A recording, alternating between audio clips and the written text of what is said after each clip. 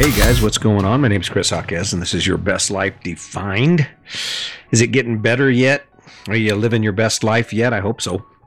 I keep working at it. I wake up every day, and not every day, I don't wake up every day energized, but usually by the mid-morning, I've got something to be energized about.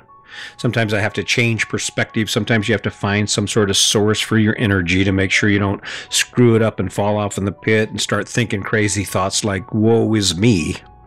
That tends to happen to me on occasion. I mentioned a few podcasts back that I hadn't actually hit a low in a while, and they're getting shorter and shorter, but I think yesterday or the day before, I'm facing a bunch of stuff I need to get done, and it's all in the direction of things I want to do. But it's sucking. It kind of feels like it's sucking the wind out of me. Kind of feels like it's this futile effort that I keep going through, you know? But then I get back on it. I'm digging it again. I was sitting here thinking about Sandy and I. We're getting ready to head out. We got some things we want to do. And in doing so, we're making some decisions. And of course, we had to have some conversations about that. And sometimes those conversations aren't easy to have. Sometimes we face hurdles and try and have to step back and ask ourselves questions so we can find common ground. And that's just part of what happens when you're in a relationship. And the ticket is when you're better at that, that's when you become more connected and it's easier to be nice. And not only to be nice, but to do things for each other. When you're mad at your partner, you're not wanting to get them cold beer and fix them a nice dinner. You want to make them sleep on the couch and do their own laundry, right? But if you think back when Sandy and I first got together before we got married, man, there wasn't anything I wouldn't do for her. As a boyfriend, oh man, I spent all my time with her, holding her hand, couldn't keep my hands off of her. She's just amazing, right? And then as the relationship evolved and we have been together longer and longer, and of course you know what happens. All of a sudden life creeps in and you're not doing date night anymore. In fact, you're not dating at all.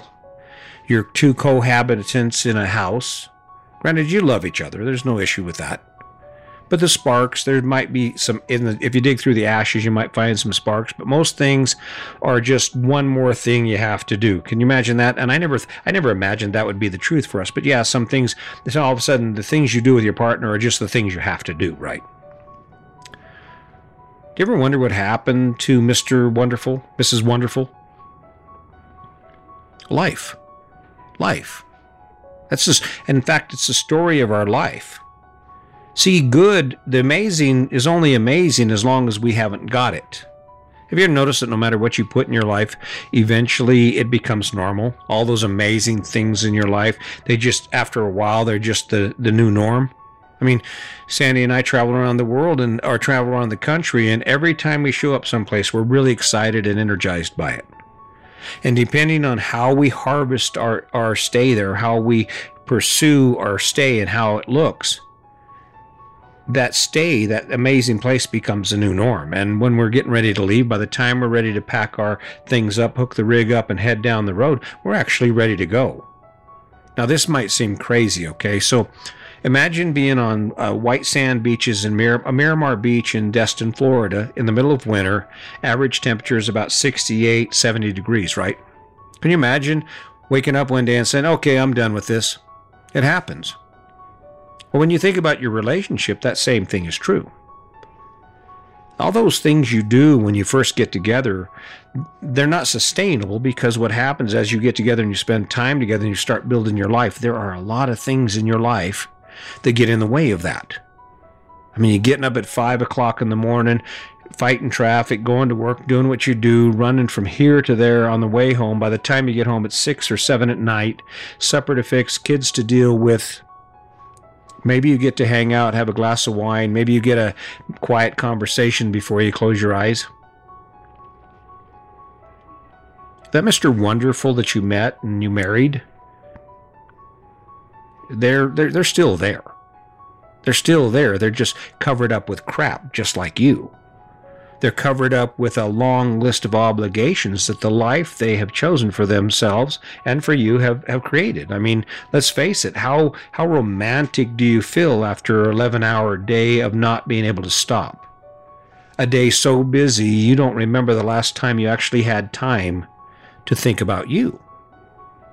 You know, Mr. Wonderful laying over there at 10:30 at night, too tired to watch the movie you're watching, over there making man sounds. You know what I'm talking about. Got the covers off. He's 15, 20 pounds heavier. He ain't quite as sexy as he was when you first got together. It's not all his fault. Now, if Mr. Wonderful's doing a bunch of crap that's contrary to what a good relationship would be and a good marriage would be, if he's a playa, that's not what I'm talking about. I'm talking about a situation where you love each other, you have respectable boundaries, and the spark's just kind of gone. How do you get that back? How do you find Mr. Wonderful again? Well, when Sandy and I were making the transition, and I made a transition, I went from an angry dude, angry, hateful, shielded up dude, to the most open individual you'll ever meet. I mean, imagine this. I'm sitting here talking about this to the world, right? The way I did it was I didn't tell my partner, Sandy, anything about what I was doing. I didn't get in a debate about, okay, now we're going to do this so our relationship's better. What I did was I just started becoming a better partner. I started being her friend instead of being an adversary opposed to everything she did and resistant for every request she handed me or she gave me. I just said, oh, sure, I volunteered for stuff. And when we had those conversations and she started getting upset like she would, because that's how it worked. I would get mad, she would get upset, there'd be some tears. When we had that difficult conversation, or that difficult conversation started, and I didn't react the way she expected me to react, it freaked her out. Instead of me getting all guarded, I said, oh, okay, I see what you're saying. Yeah. What can I do to fix it? What can I do to help you feel better about this? It freaked her out. She was like, what? What? What do you mean, what can you do? Yeah, what can I do? I was her first responder. It works. It works. And the way it started for me was the best way to be the best partner you can be for the person you love is to become the best person for yourself. Apparently, after like 35, 32 years, I didn't have the tools. The same things I'd been using for all those years still wasn't working to make a relationship better. So for me, I went out and I started finding tools that I could use, and I tried this and I tried that. And one of the biggest tools I found was Brene Brown's book, The Power of Vulnerability. And when I figured out why I felt the way I did when my wife said the things she did, and why I retracted and I withheld affection and I didn't feel inspired to make our relationship better, once I discovered the reason for that and I found tools to overcome that, guess what happened? Slowly, Mr. Wonderful started to appear. Now, Sandy might say, oh, you're not Mr. Wonderful, but really she thinks I am. Comes down to changing you. Change you first. Be wonderful. It'll freak them out. Don't tell them what you're doing. Just start being nice. Because when you start doing that and then they look at you and they've gained that appreciation for you, you can ask them for favors. You can say, hey, how about you try being nice back? Here, I'll talk to you about anything. We can work anything out, but we have to meet on a level playing field, because my goal is to have a wonderful relationship. My goal is to wake up every day, and no matter what crap I face in my life, you are the shining light. You are that one thing I can count on to make me feel better, to put fuel in my tank, to just spend time with, so we can interact and we can find the value in this thing we're working so hard to build together. Kind of a novel idea. See, when you think about what happened to Mr. Wonderful, it's life. See, that's the sad part about this blueprint for the American dream is, granted, agree with it or don't agree with it, there's not a lot of room for the individual in that, right? It's kind of hard to be an individualist when you follow the same pattern as everyone else. And if you think about what that pattern actually is, that pattern is a pattern of continually grinding it out. Grinding it out for the things we have and the things we want. There isn't any time in there for us. Sure, we might get a bike ride in, we might get a workout in, but how much time in the last month have you spent learning about yourself and about how you can be a better partner? How you can come to the table of your relationship every day and know that you have improved how you interact. Half the time, we don't have time to think about anything except what is next. In fact, half the time, we don't even sleep good because of what is next. Mr. Wonderful got covered up with crap. Mr. Wonderful has a backpack a mile high on his shoulders or her shoulders, telling him and her where to be. Where you got to be? I got to do this. I got to do that. Oh, you want to be romantic? You want to watch a movie? I don't have time to watch a movie. Life sucks now. I chose all these choices. I'm not making fun of anybody. That reminds me of the most ironic thing that I've experienced in this whole quest, because there's resistance to this. People don't want to hear that the choices they've made aren't the best choices. I mean, especially based on the idea that these are the same choices everyone else made, so they have to be good. Let me just let you in on a little something here. The number of people who make a bad choice is not going to make it a better choice. There are things about the American dream that are cool. But the one thing that isn't cool is the fact that for most of us, this choice, this thing we live, this template that we've followed consumes every moment of our day. You don't have time to have an amazing relationship. Hell, you don't even have time to sit down and hang out and have a beer. You don't have time to be sitting there talking about feelings. What do you mean? Oh, you want me to hold hands and walk for an hour with you? I got time for that. I'm busy living this life I've been given. Is that kind of harsh? That offends you? Well, not trying to offend you, trying to get you to think. You see, you can have that whole thing.